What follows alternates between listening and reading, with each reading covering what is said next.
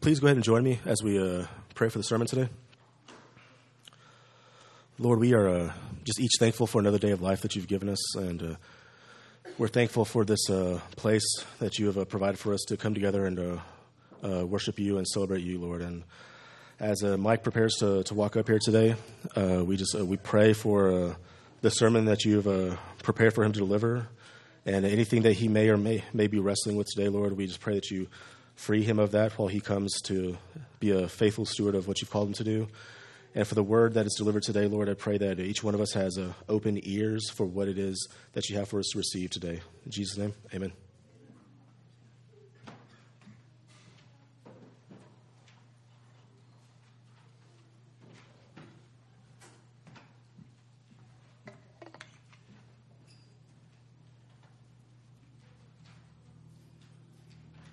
Amen. It's a joy to be able to open the Word of God together. Would you please grab your Bibles and turn to Mark. We will spend some time in Matthew, but Mark chapter 7. We have a short passage today, verses 24 through 30. Mark chapter 7, verses 24 through 30. Today is week 18 in the Gospel according to Mark. Mark chapter 7, 24 through 30. When you get there, if you're able, I invite you to stand with me for the reading of God's Word today. I invite you to read out loud along with me.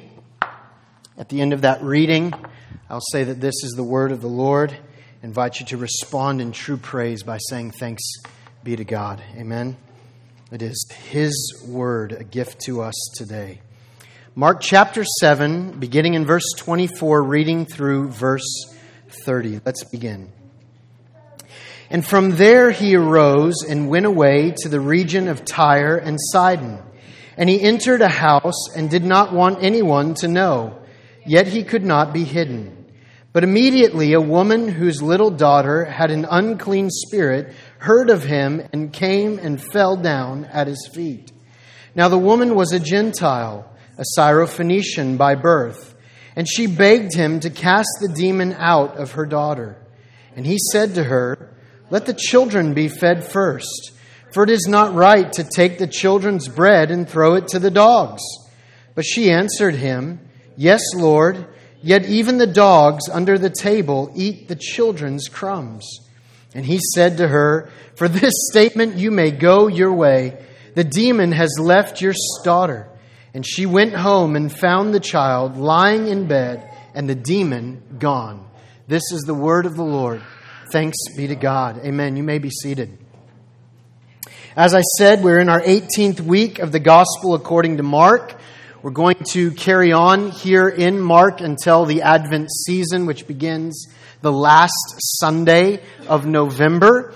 And by that time, we will end up just at the very end of Mark chapter 9, so that after that holiday season, we'll pick up again in Mark chapter 10, verse 1. At least that is the plan.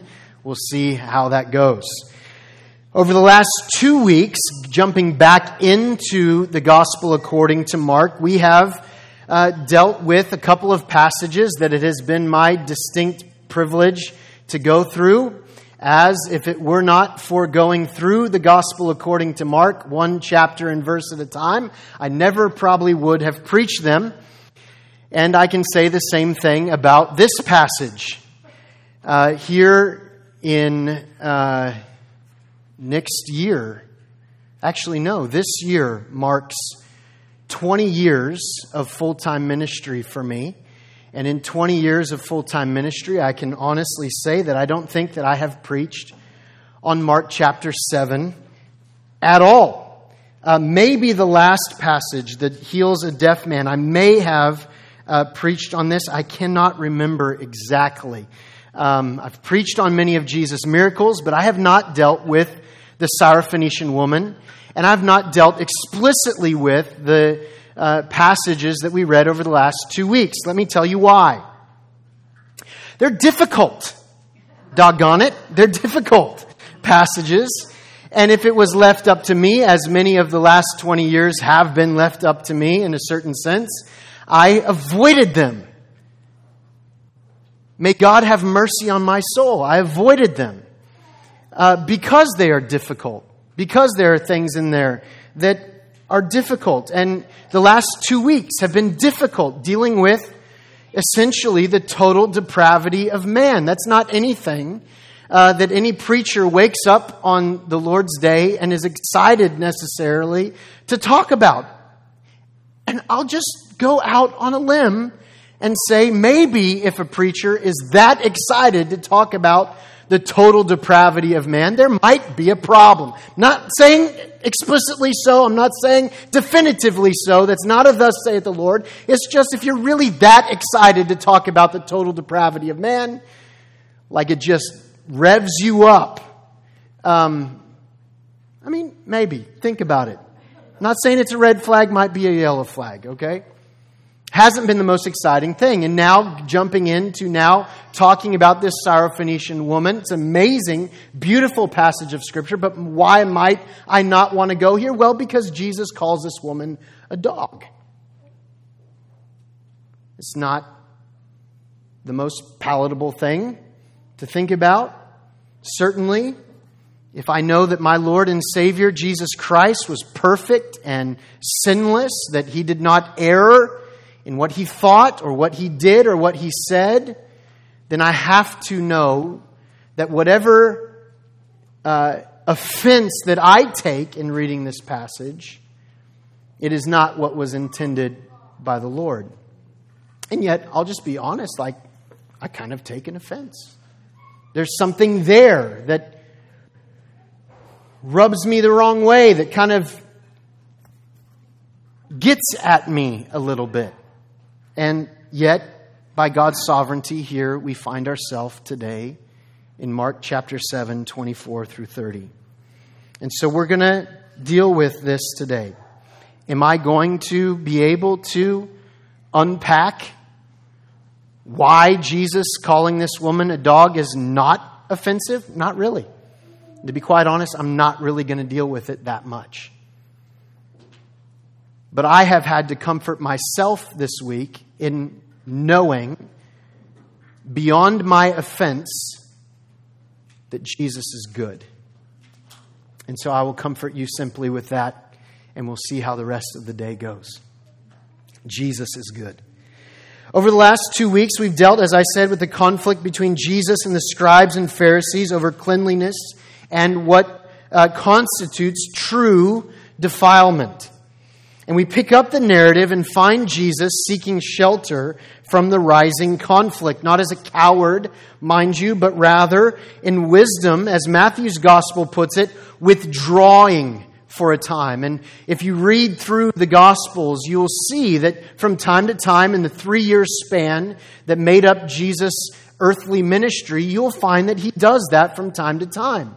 He will withdraw from the crowds. A crowd will kind of come together and tensions will begin to build, and it kind of comes almost to a breaking point. And right at sort of the pinnacle of that rising conflict, Jesus will withdraw.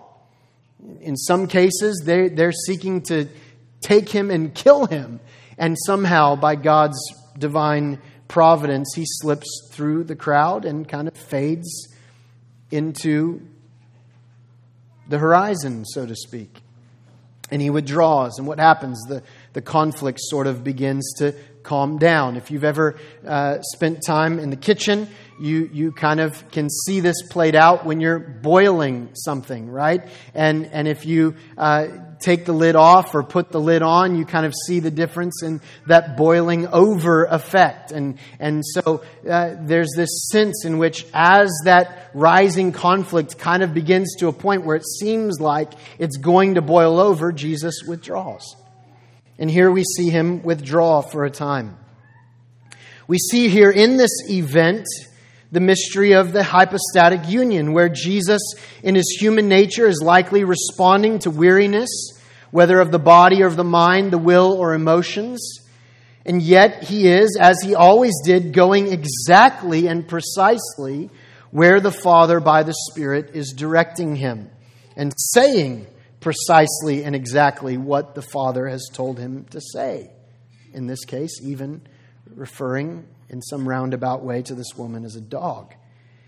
In this interaction with the Syrophoenician woman, we see the foreshadowing of the dawning of the light of the glory of the gospel in the face of Jesus Christ on the Gentiles.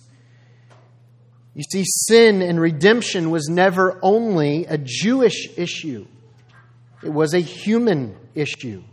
Romans chapter 5, verse 12, therefore, just as sin came into the world through one man, and death through sin, and so death spread to all men because all sinned. In Adam, all sinned. And so sin and its problem and redemption and its answer are not a Jewish issue. It's a human issue. And here we get to see how Christ's redemption is beginning to spill over from the Jews into the Gentiles. For all have sinned and fallen short of the glory of God. And that wasn't just about God's chosen people and the Israelites. It was about all men. It's an all without exception, not an all without distinction. But it was through the Jews that God saw fit to reveal His character and nature to mankind through the giving and receiving of the law and His mercy and grace through this rebellious and stiff-necked people who, though God disciplined them as a loving father should, throughout the Old Testament narrative, what do we see? We see a God who consistently redeemed His people from the full measure of their rebellion and brought them back into a state of mercy and grace when they would humble themselves and pray and seek His face and turn from their wicked ways. And that's not played out only in the Old Testament scriptures. It was played out in space and time and history for all the surrounding nations to see. Because they would see that when these people who called themselves by the name of Jehovah were obedient to Him, whirlwinds and fire, seas parted, armies were confused, weather patterns changed, and they would walk away from some of these things completely unscathed. And yet, when they sinned against the Lord their God, what happened? The smallest skirmishes seemed to carry the greatest weight. You can see that dichotomy between the Battle of Jericho and the Battle of Ai under Joshua's command. And so this played out in front of all the nations, the surrounding nations, to see.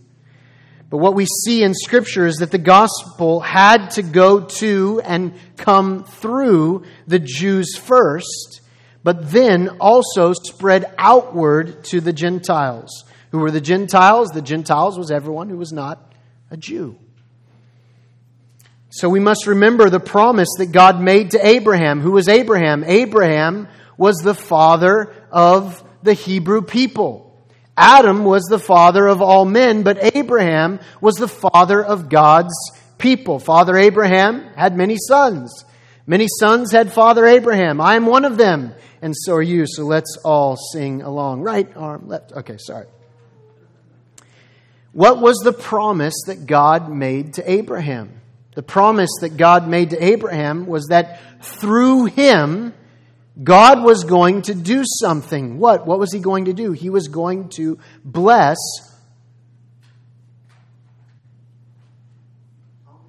all the peoples of the earth, all nations, all ethnos.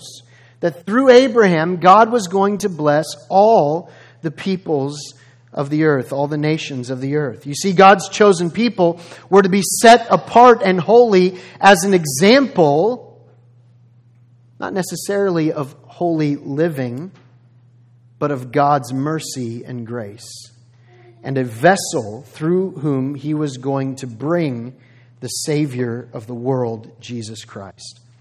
And so here we see Jesus moving. He goes to the region of Tyre and Sidon. He's moving from the Sea of Galilee in the confines of the boundaries of the ancient nation of Israel and moving outside of those boundaries now to the coast, to the region of Tyre and Sidon, a famous seaport area, particularly made famous by the conquest of Alexander the Great during the intertestamental period. It is located on the Mediterranean coastline, and it is predominantly populated by Gentiles. Most notably, as it relates to Jesus and for the context of our text today, it is, as I said, an area outside the boundaries of ancient Israel. Why is that important? Because with the exception of the time that Mary and Joseph flee to Egypt with Jesus as a young child, this is the only other time that we see Jesus leave the nation of Israel proper. And interestingly, he goes to the region of Tyre and Sidon. Well, who cares? Why does that matter? What's so special about Tyre and Sidon? Interestingly, the region of Tyre and Sidon is the place where a small area or community called Zarephath is located. Where have we heard that name before? Zarephath. You have to think about it. You have to go back to Sunday school. Think about the Old Testament. Think about Elijah. And Zarephath was the place, that famous place, where during the time of famine, Elijah went and was cared for, specifically was fed bread by the widow woman and her child, and where God performed the miracle of not letting the flour and oil for bread run out for the whole duration of the famine. You remember that? And then ultimately something happens. What happens? Elijah comes, the widow is there. He asks her if she has any bread. She says, look, you know there's a famine going on, right? Here we are, we're gathering enough grain to go home. We have just enough flour and oil. We're going to make some cakes for me and my son so that we can eat and we can die. Essentially what she says. And Elijah says, hang on a minute. I hear what you're saying, but make me a cake first. There's a lot of just interesting stuff going on today, isn't there? Jesus calling this woman a dog. Elijah's telling this woman to bake him a cake first. What's going on? And what happens? She does. She makes him a cake first. And something happens. Even though she only had enough for her and her son to make a cake and die, God extends the oil and the flour. Not just for that day, not just so there's enough for Elijah, but for the duration of the rest of the famine. That flour and that oil never runs out. Now, some liberal scholars have said that Elijah had a cave nearby where he had stashed away flour and oil and was coming back and refilling it just so this woman could experience the goodness of God. That is a big bunch of baloney. It's about the nicest way I can put it. God worked a miracle. And not only that's just the beginning. As this happens, something happens to this widow's son, and he dies. Now she's beside herself. What good is oil and flour to make cakes if I don't have my son to share it with? But God works another miracle through His servant Elijah, and ultimately God will raise that widow woman's son from the dead. Now it's cool. That happened in the Old Testament scriptures. It's an amazing story. And yet it came to mark something very specific in Jesus' ministry. If you look in Luke chapter 4, beginning in verse 16, I'll give you a little bit of time to turn there if you want. We have Luke's relation of something we've seen already, but he goes into a little more detail. Beginning in verse 16, Luke chapter 4, it says, "And he being Jesus, came to Nazareth." Where's Nazareth? Nazareth is where Jesus grew up, right? He's coming. It's a homecoming. I think there were some homecoming weekends this weekend. It's a homecoming. Jesus has a homecoming where he's been brought up. And as was his custom, he went to the synagogue on the Sabbath day, and he stood up to read. And the scroll of the prophet Isaiah was given to him. And he unrolled the scroll and found the place where it was written, "The Spirit of the Lord is upon me, because he has anointed me to proclaim good news to the poor. He has sent me to proclaim liberty to the captives and the recovering of sight to the blind, to set at liberty those who are oppressed, to proclaim the year of the Lord's favor." He rolled up the scroll, gave it back to the attendant, and sat down. And the eyes of all in the synagogue were fixed on him, and began to say to them, "Today this scripture has been fulfilled in your hearing." I mean, imagine being there for a moment. All your life you have been waiting for the one for whom Isaiah prophesied this about. The anointed one. That's what Christ means. Let's not forget, I usually remind you of this around Christmas time. We're getting close. I'll remind you again, Christ was not Jesus' surname. It wasn't his last name. He was Jesus bar Joseph, the son of Joseph, or the son of Mary, depending on who you asked, as we'll see in a moment. But Christ meant the anointed one of God, the Messiah. Surely these people are going to stand up and applaud and rejoice and celebrate and blow trumpets. Let's see what happens. And all spoke well of him and marveled at the gracious words that were coming from his mouth. And they said, "Is not this Joseph's son?" And he said to them, "Doubtless you will quote to me this proverb, 'Physician, heal yourself. What we have heard you did at Capernaum, do here in your hometown as well.'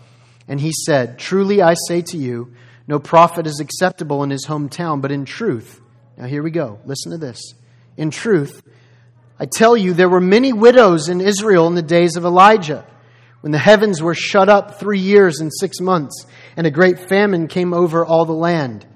And Elijah was sent to none of them, but only to Zarephath in the land of Sidon, to a woman who was a widow. And there were many lepers in Israel in the time of the prophet Elisha, and none of them was cleansed, but only Naaman the Syrian. When they heard these things, all in the synagogue were filled with wrath. And they rose up and drove him out of the town and brought him to the brow of the hill on which their town was built, so that they could throw him down the cliff. But passing through their midst, he went away. Now, in the context of our own gospel narrative in Mark, Jesus has already been rejected by the Jews in Galilee. And so where does he go? After that rejection, and not just once, but multiple times as we've seen, he goes to the same area mentioned by him here in reference to God blessing some Gentiles in the Old Testament when his own people were in the midst of rebelling against him by rejecting his word. Now, Jesus is the incarnate Word of God.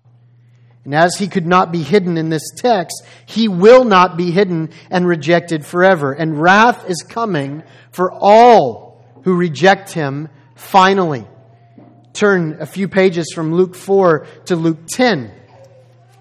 And we'll see this area that Jesus is in right now in Mark 7 reference again. Luke 10, verse 13 through 16.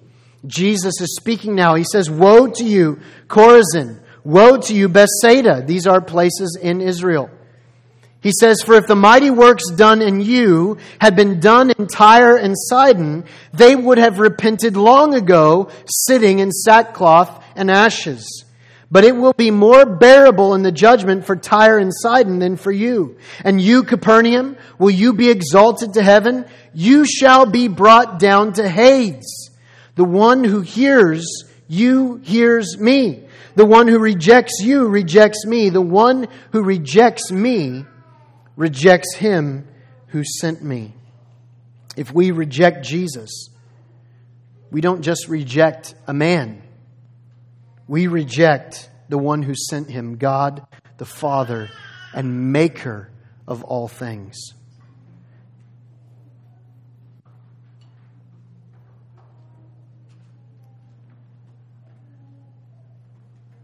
Talk about the need to serve God with a quiet mind. If we reject Jesus, we reject the one who sent him, God the Father and maker of all things. And what has we seen happen in Israel? Jesus keeps getting the stiff arm from those who were supposed to be there to shepherd the people to him. And instead, they're trying to destroy him, even conspiring with the Herodians to kill him. And so Jesus does what? He withdraws and he enters a house in this Gentile area. We don't know whose house, but it says that he didn't want anyone to know. Now, if you look back at Mark 6:31, we've seen this kind of thing happen already. Remember Mark 6:31? Jesus spoke to his disciples and he said what? He said, "Come away by yourselves to a desolate place and rest a while." But if we remember all the way back before the summertime, what happened when they went away to a desolate place by themselves with Jesus to rest? Did they get any rest? No, they didn't get any rest. They haven't got any rest. And so here, again, we see Jesus drawing them away. They haven't rested, and presumably, Jesus is still trying to get away from the crowds. But just like when he pulled his disciples away then, he has a further purpose now in Mark 7. To meet this woman and to heal many. To let the crumbs from the children spill from the table and feed the little dogs. And by all accounts, he should have been safely concealed here. Josephus spoke of the Tyrians as, quote, our bitterest enemies. And so Jesus is withdrawing, not just outside the boundaries of Israel, not just to some obscure place, but into a place that is markedly a hostile area to the Jews. I mean, you would think if all the places he could kind of get away and hide for a minute, it would be here. Now, it wasn't always the case that this place were their bitterest enemies. If you remember, the king of Tyre helped David out with supplies for the temple. But over time, that relationship with the Hebrew people had changed. But Jesus is there, and can he remain hidden? No, he cannot. Hear me. Ultimately, Jesus will not and cannot remain hidden. He will not and cannot remain hidden in our own lives. And you ought not to think that he could or that you should try to hide Jesus in your own life. Remember that song, "This Little Light of Mine." I'm going to let it shine, right? And that other verse that we used to sing, "Hide it under a bushel?" No! I'm going to let it shine. And yet, how often do we fall prey to the trap that the enemy would try to set for us, that we could somehow live our lives for Jesus on Sunday morning and maybe on Tuesday or Wednesday night, but hide the light of Christ from the rest of people in our lives. Jesus will not and cannot remain hidden in our own lives, in the church, ultimately in the world. He may remain shrouded in darkness for a time, except for those for whom the veil has been removed. But a day is coming, prophesied about by Isaiah, and then reminded to the church by the Apostle Paul in Philippians chapter 2, when he says what? When he says that at the name of Jesus, every knee should bow in heaven and on earth and under the earth, and every tongue confess that Jesus Christ is Lord, to the glory of the Father. And so here in this moment, though Jesus, perhaps in his human nature, is seeking to remain hidden, yet he cannot remain hidden. And Mark is able, through this instance, to yet again draw that question that he keeps bringing up for us rhetorically in the text. Remember the question of Mark. What is the question of Mark? Who is this Jesus? This is the question of Mark's gospel. Remember that Mark chapter 8 marks the center point of Mark's gospel.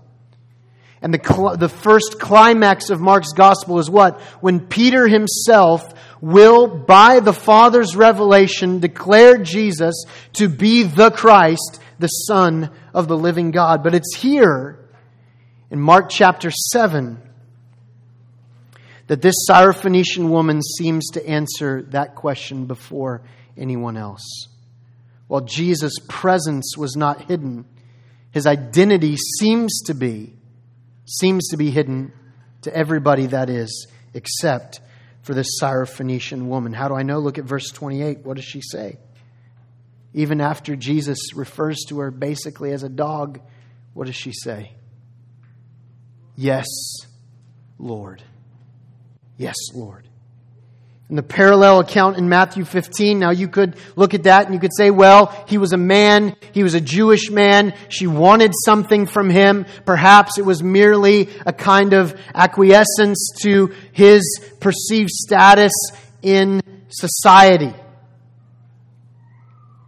And yet if we look at the parallel account in Matthew 15, we find that she calls him Lord 3 times. 3 times. Why does Matthew record that and not Mark? Well, Matthew was writing to a Jewish audience, whereas Mark is writing for the Romans in Rome, for Gentiles. But what's the significance of a 3-time repetition for the Jews? It represents truth, and it represents raising something to the degree of importance. In their writing, they didn't have exclamation points. They didn't bold things and underline it 3 times like we might try to do to say, hey, pay attention to this. Instead, they used repetition. You may remember the extra superlative that is used in the book of Isaiah, chapter 6, when the seraphim in the presence of God utter the extra superlative describing God's character and nature as what? Not just holy, not just holy, holy, but holy, holy, holy. The only part of God's character that is raised to that extra superlative degree in all of Scripture to say this is important. And Matthew, in writing to the Jews, carefully lays out 3 times that this Syrophoenician woman calls Jesus Lord. Coincidence? I don't know, but that seems significant to me. And we see here, verse 25, what happens? Jesus is trying to hide away, Mark 7:25, and Mark gets to use his favorite word again, which is what? Immediately. And so again, we have this pace that is moving here. Jesus gets away. He finds this house. He seeks to conceal himself there. And yet immediately here we find this woman. And here she comes and she is seeking something from the hand of the Lord. But is she seeking it for herself? No, she is coming as a mother, because she has a daughter who has an unclean spirit. Her plight is desperate. But what does it say? It says, immediately, a woman whose little daughter had an unclean spirit, what? Heard of him. She heard of him.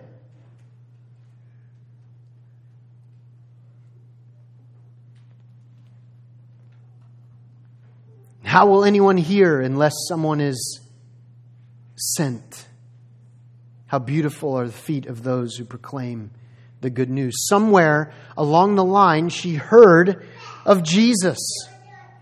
Now, we are going to move from this section into the next section next week. But if you look there in verse 31, it says that Jesus moves to the region of Decapolis. And then the Decapolis, where have we heard that name before?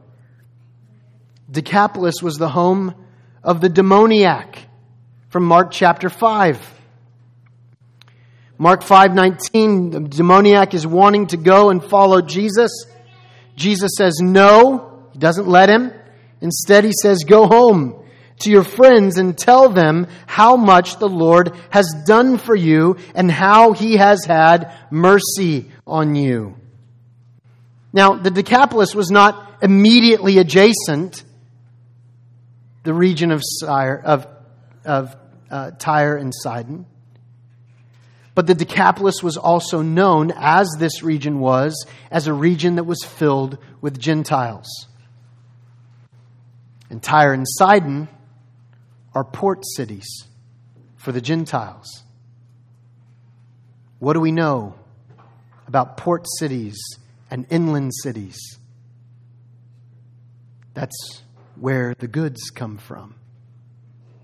And here we have this trade route that's established between the port cities of Tyre and Sidon and the Decapolis Gentile cities that are inland. Could she have heard about Jesus from the demoniac? Even in some roundabout way? We don't know. But it's possible. Regardless, she heard about him. She heard about Jesus. And so verse 26, what does she do? She begs him. Now the woman was a Gentile, a Syrophoenician by birth, and she begged him, she begged Jesus to cast the demon out of her daughter. Now I think at this point it behooves us to move to Matthew 15 and read the parallel account. You can turn there if you'd like, Matthew 15, 21 through 28, because I think we get to see some things there that may be important for our understanding. We're not going to always read the whole parallel account for all of these things, but here I think it's helpful. Mark 15, beginning in verse 21. And Jesus went away from there and withdrew to the district of Tyre and Sidon. And behold, a Canaanite woman from that region came out and was crying, "Have mercy on me, O Lord, Son of David. My daughter is severely oppressed by a demon." And there we see that not only has she heard about him, but she says something very specific about him, doesn't she? Son of David. What is that? That's a designation of the Messiah, of the Christ, the one who would be called the Son of David, who would rule on the throne of David eternally, without end. Here, this Syrophoenician woman is in some sense making a confession of faith. But verse 23, though she implores him what? He did not answer her a word. And his disciples came and begged him, saying, "Send her away, for she's crying out after us." He answered, "I was sent only to the lost sheep of the house of Israel." Now remember, this is the only time that we see Jesus leaving the ancient borders of Israel. And even when Jesus sends out the disciples to go and declare the good news of the gospel ahead of him, he tells them to specifically only go to the house of Israel and not to the Gentile cities. And so we see something here about Jesus' mission. Where was Jesus' mission? It was to the Jews first. And yet, there's something that's being foreshadowed here. He says, "I was sent only to the lost sheep of the house of Israel." But she came and knelt before him, saying again, "Lord, help me." And he answered, "It is not right to take the children's bread and throw it to the dogs." She said, here's the third time, "Yes, Lord. Yet even the dogs eat the crumbs that fall from their master's table." Then Jesus answered her, "O woman, great is your faith. Be it done for you as you desire." And her daughter was healed instantly. So we see a few other added details there in Matthew's account. And essentially, what do we find? We find that this woman is relentless.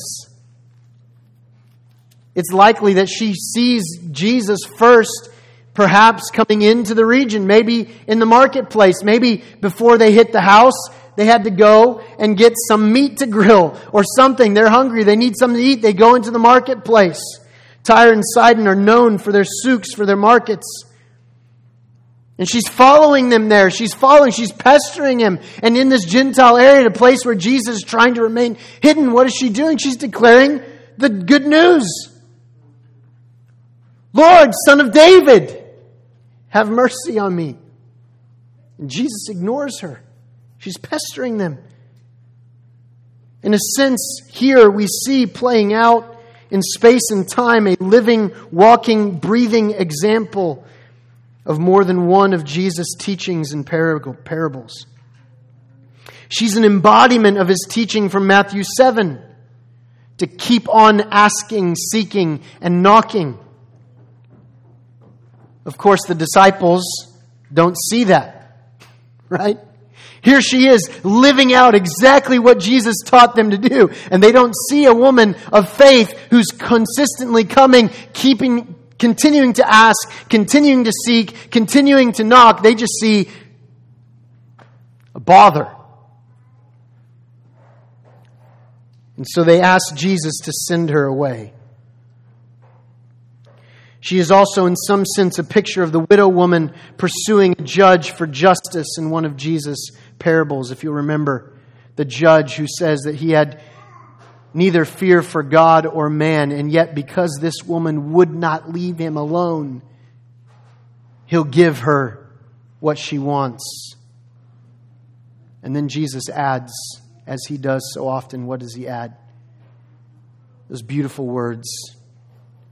How much more? How much more?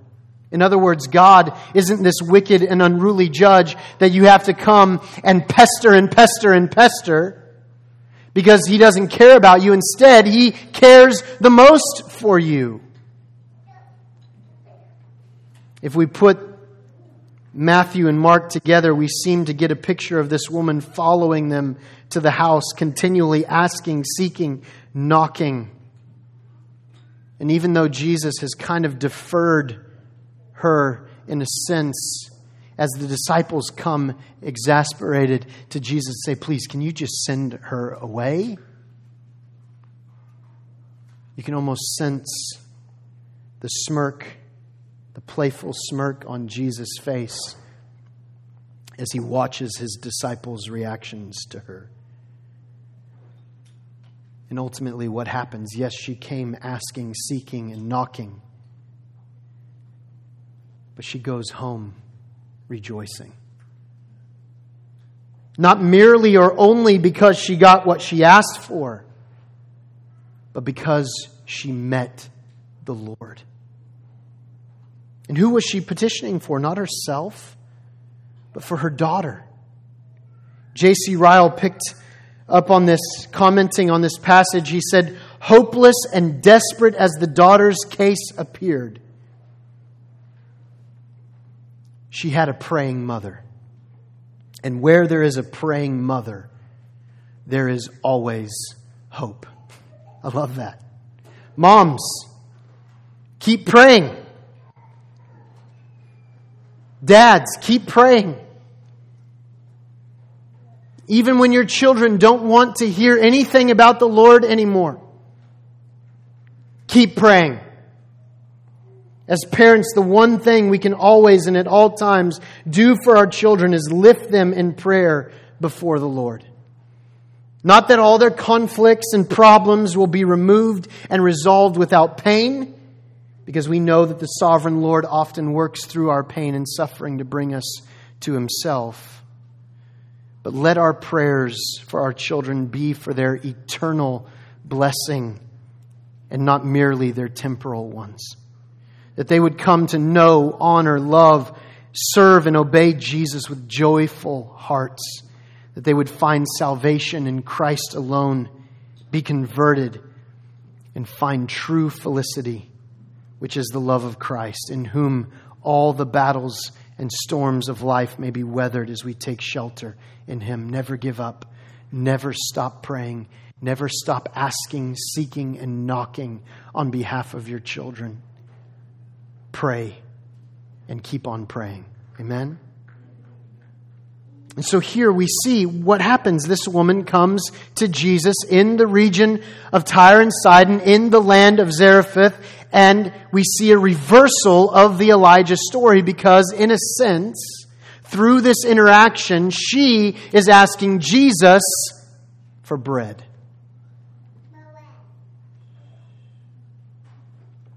Literally for crumbs of bread. And Jesus feeds her from the table of the children, foreshadowing that there will not always be this separation. It was important for Jesus to come here. It was important for him to have this interaction so that the disciples and ultimately we could see that the plan was always for the Gentiles to be fed from the children's table as well. The gospel had to go to the Jews first and then to the Gentiles. But a time was coming when what was true about this Syrophoenician woman on that day, and what was true, Ephesians 2 was true about her on that day, if you remember. Ephesians 2:11 through 13. She was called the uncircumcision by what was called the circumcision. She was at that time separated from Christ, alienated from the commonwealth of Israel. She was a stranger to the covenants of promise. And because of that, she had no hope and was without God in the world. That's what was true about that woman when she woke up that day. But that truth would become a thing of the past, a part of her story, but not its defining moment. Jesus would give her a new identity, and she would be what Ephesians goes on to say in verse 13 of chapter 2. Though she was afar off, in Christ Jesus, she would be brought near by His blood, by His sacrifice, which He gave in His body on that tree, and whereby through that sacrifice He would offer to Jew and Gentile bread, where He would say, "Take, eat, this is my body, which is broken for you." This is not just her story.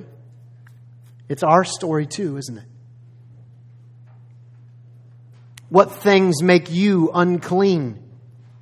Remember, we've moved immediately from this conflict between the scribes and the Pharisees and Jesus about cleanliness and defilement, and Jesus moves from there directly into unclean territory. And He meets up with this unclean woman. What makes you unclean? It's so much more than our cultural heritage, isn't it? 1 Corinthians chapter 6, beginning in verse 9. Or do you not know that the unrighteous will not inherit the kingdom of God? Do not be deceived. Neither the sexually immoral, nor idolaters, nor adulterers, nor men who practice homosexuality, nor thieves, nor the greedy, nor drunkards, nor revilers, nor swindlers will inherit the kingdom of God.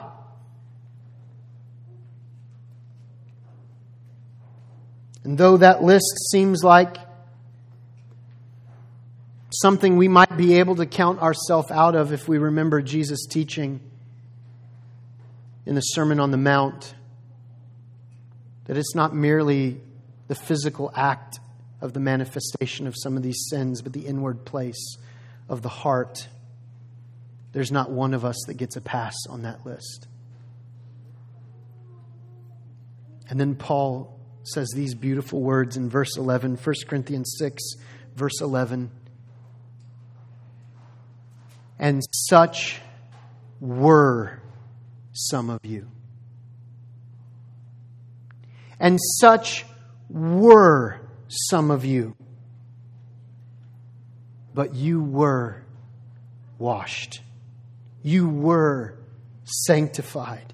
You were justified in the name of the Lord Jesus Christ and by the Spirit of our God. And such were some of you. You see, what defined us before coming to Christ does not have to be the be-all and end-all of our story any more than it was for this Syrophoenician woman. Yes, on that day when she came, what defined her was her cultural heritage of uncircumcision and uncleanliness, of being afar off, of being alienated and separated from the covenants of promise, without God and with no hope in the world. But that was not the end of her story. Praise God. And it doesn't have to be the end of ours, but we're getting ahead of ourselves just a bit.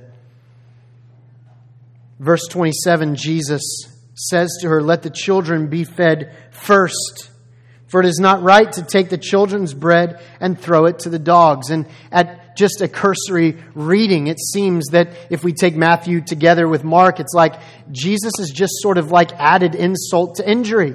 First, he doesn't say a word to her. Now he calls her a dog and says, "Look, the children got to be fed first, lady."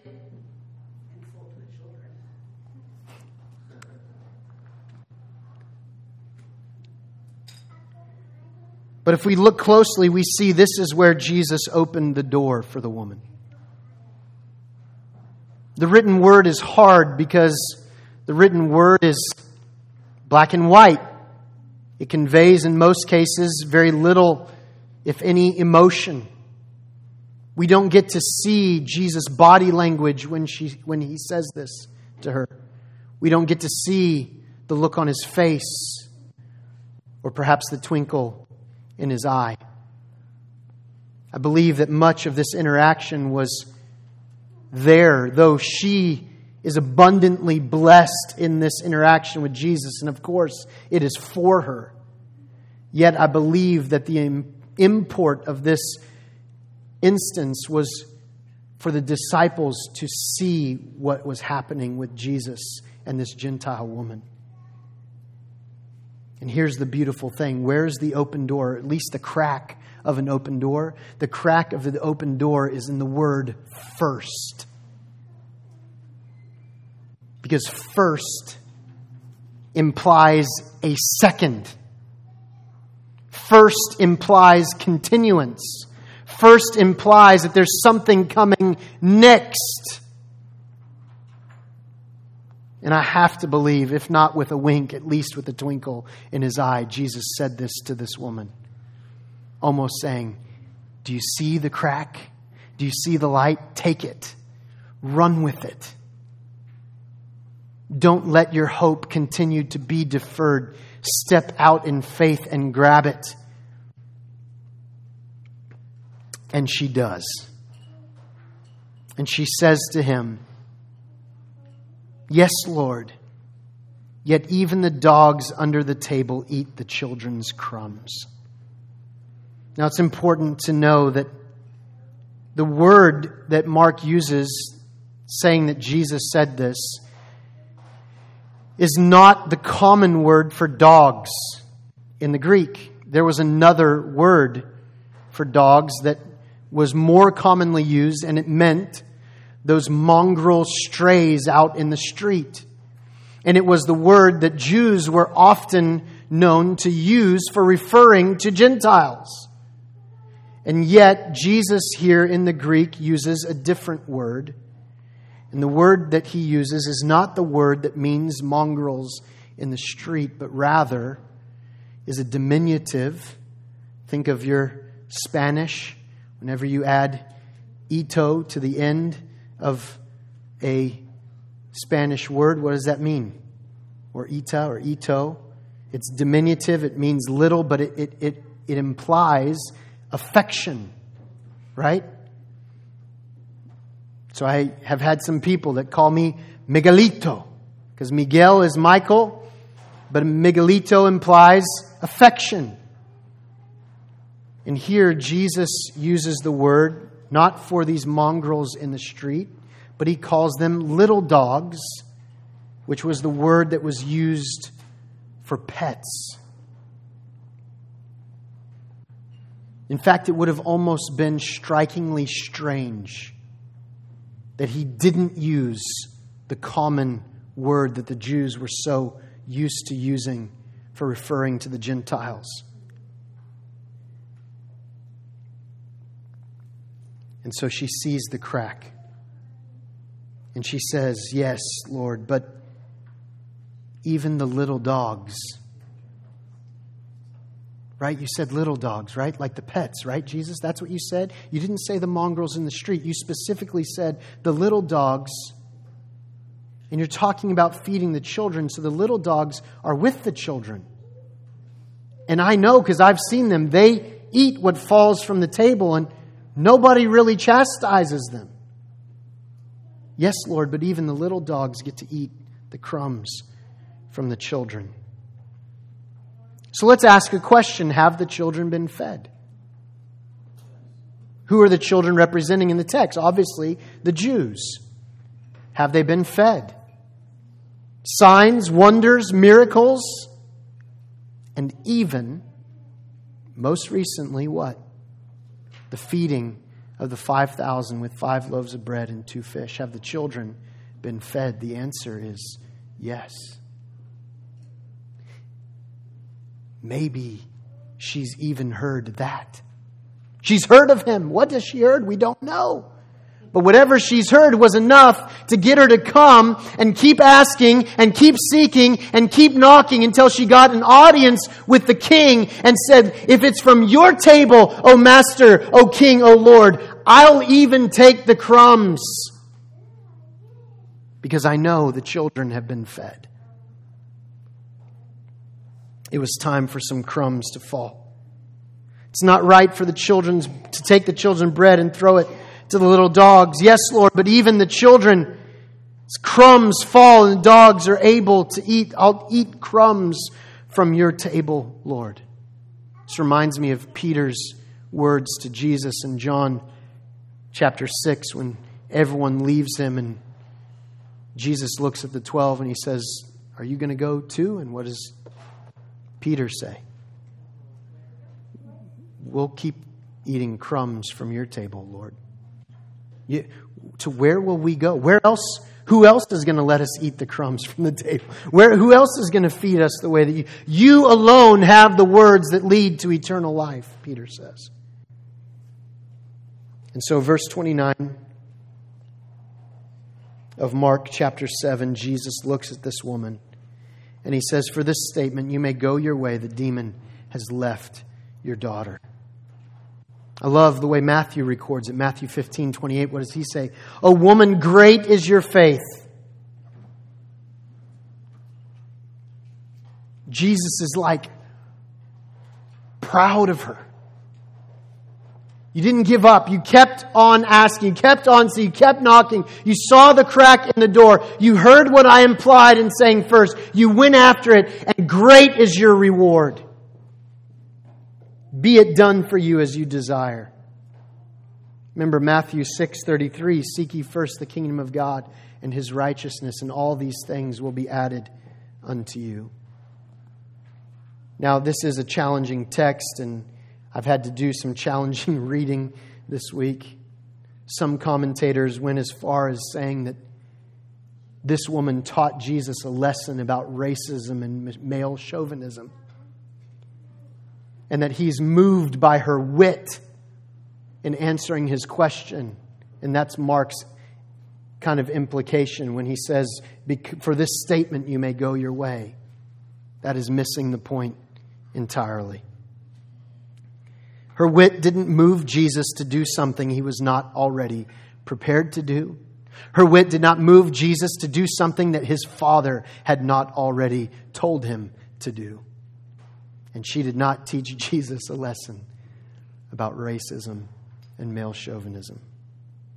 Jesus is using her as an example, showing that the blessing for the Gentiles that has been held in reserve is about to spill over, and eventually that damn wall will break. You can take that however you want it. That wall is going to break. And what has been held in reserve and only come out as crumbs from the table for generation after generation after generation for a people who are afar off, who are alienated from the commonwealth of Israel. They have no people. Strangers to the covenants of promise. There's no one that's come and said, hey, the promise is for you. They're living out in the wilderness, not in the promised land. And yet through Christ, through His blood, God is going to bring all those who are afar off near. And I'm just going out on a limb today. I'm saying that probably includes most of us who are gathered here today. Most of us, if not all of us, are Gentiles. We were the people who were far off. We were the ones who were alienated from the commonwealth of Israel, strangers to the covenants of promise, without God and with no hope in the world. But Christ came to save. Yes, the Jews first. But He was not the Savior of the Jews only. Jesus Christ is the Savior of the whole world. And through His blood, you and I, like the Syrophoenician woman in this text, are brought near. And there has never been a time since the crucifixion, the death, the burial, the resurrection, and the ascension of Jesus Christ that anyone that is called by His name has had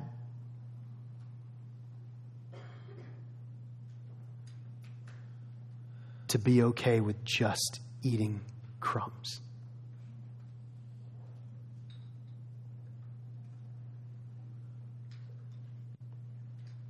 Because in Christ we are not offered part, but whole. Praise God. Let's pray. Father, we thank You for Your word today. How else could we serve You with a quiet mind except that You Yourself would come? And though we weren't even deserving of crumbs, You have not offered crumbs alone, but Your whole self for us, for our redemption. And yes, Lord, we were all of the things that we read today.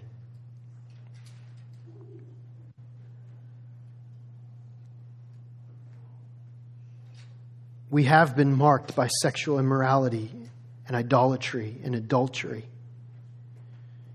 even homosexuality, theft, greed, drunkenness, reviling, and swindling.